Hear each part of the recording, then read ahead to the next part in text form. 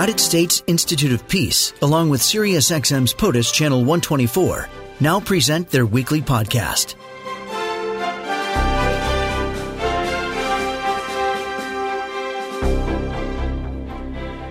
Lucy Kurtzer-Ellenbogen is director of the Israeli-Palestinian Conflict Program at the U.S. Institute of Peace.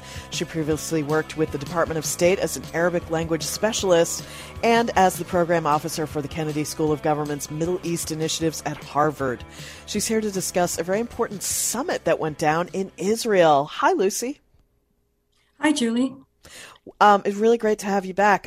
This summit, it got a little bit of play, but not too much. Can you tell us about it?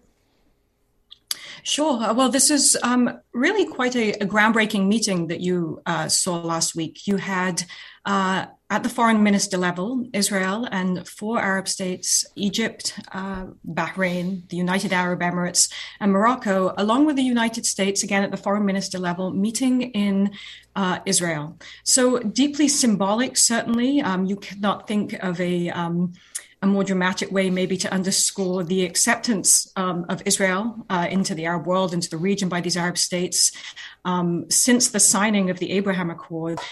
This meeting, which let's remember, it was at Israel's invitation, and not only did it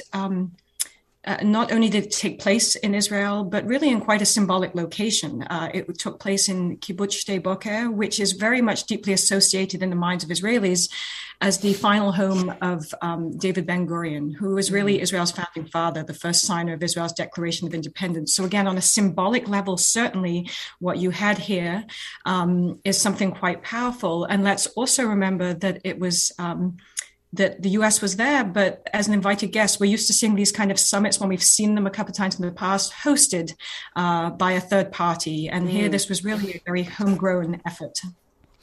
It's interesting, isn't it, to see the United States and other countries building on the Abraham Accords? Absolutely. I mean, again, when these started, I think these were seen certainly as historic and groundbreaking at the time, but I think there were questions about how far could they go. And what we've really seen, to different degrees with the different countries who are engaged, but we've really seen a flourishing and full speed ahead in some cases. We've seen embassies established. We've seen, trade agreements on energy, really all sorts of signs that these were not just a blip, that these are really here to stay. And I think that the one thing to look at is there was a lot of analysis when the Abraham Accords were signed, that this was really Iran was the prime motivator, the sense of a shared threat by Israel and these states, certainly in the case of the Emirates and Bahrain. But what you've really seen is these agreements and these relations go beyond just joining forces in the face of that shared threat, but to really look at opportunities down the line, again, when it comes to things like the economy, tourism. It was announced at the end of the summit that there were these working groups to be established, one of which does deal with security, but other issues too, tourism, energy, health, education. So again, you're really seeing a sense that these are countries looking for shared opportunities, not just trying to find common cause against shared security threats. Is an underlying motivation for that the idea that with better economic prosperity there will be less opportunities or less need for violent conflict? Well, certainly that could be part of the consideration. Again, there are many opportunities that the countries are seeing here, and I think there's probably some sense that this can certainly help a situation in which I think many do make an association between violence and lack of opportunity, lack of employment, those kind of factors. But I think again, this is what I read into this engagement as well, which goes back to this idea of the United States being at the summit, Tony Blinken being there as an invited guest. This is really these countries turning to what you say, self-reliance, I think there's been a sense over the last number of years by these states that the U.S. is retrenching from the Middle East. That is certainly their perception. And I think what you're seeing in these countries saying we may not be able to rely anymore on the United States pulling the weight for us towards the interests we have in mind. And so it's on us to start putting more energy into that. And so that's what I read quite significantly into this, both on the symbolic visual level, again, the United States being invited there rather than being the host, as one might have expected with this kind of dramatic summit in the past, but really also taking the reins of their own future. What about the two-state solution idea? We know the current Israeli government is not that interested. Yes. So what was very interesting, another interesting element about this summit, actually, it's unclear to me whether this was a coincidence, but it actually happened exactly 20 years to the day since the signing of the Arab Peace Initiative in 2002. And just a quick reminder of what the Arab Peace Initiative was. That was a groundbreaking agreement itself at the time where the Arab states at the Arab League Summit in Beirut came together and said, after decades since 1967 of saying we will not recognize Israel, we will not negotiate with Israel, we will not have peace with Israel.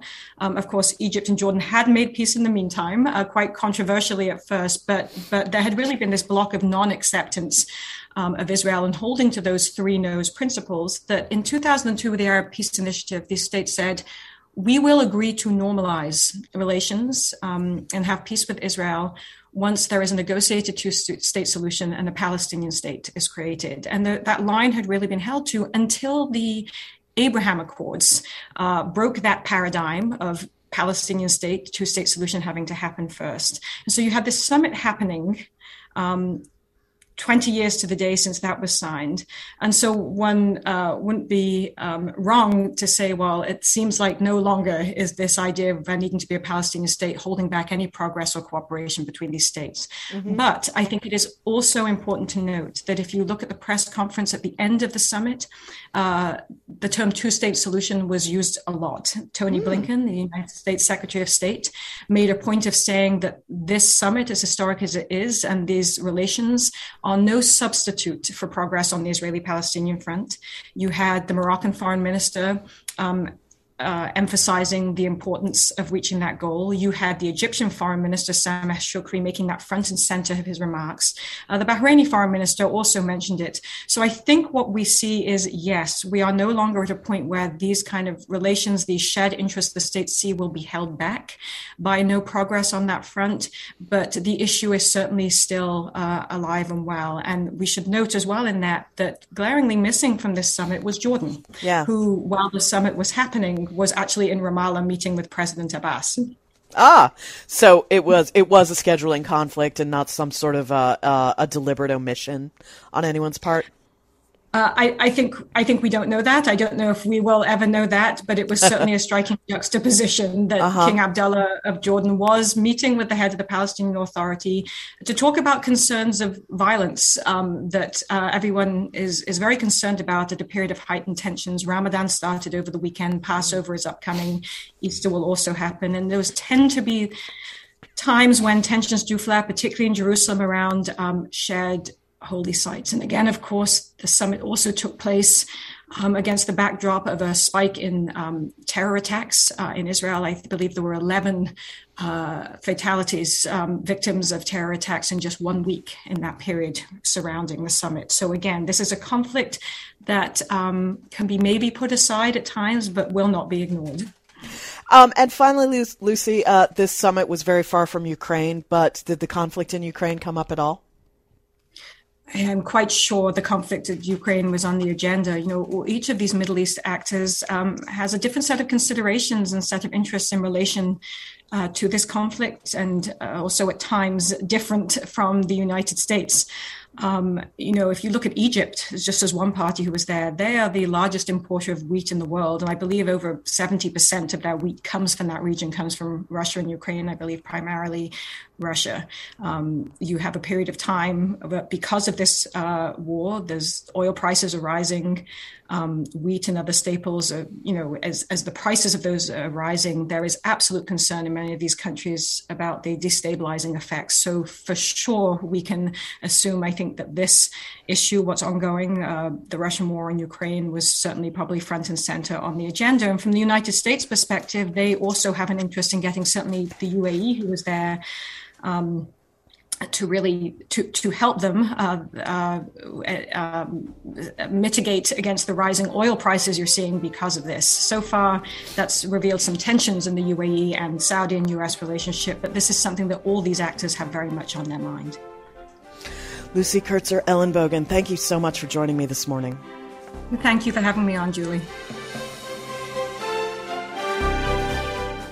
This podcast has been brought to you by the United States Institute of Peace and SiriusXM's POTUS, Channel 124.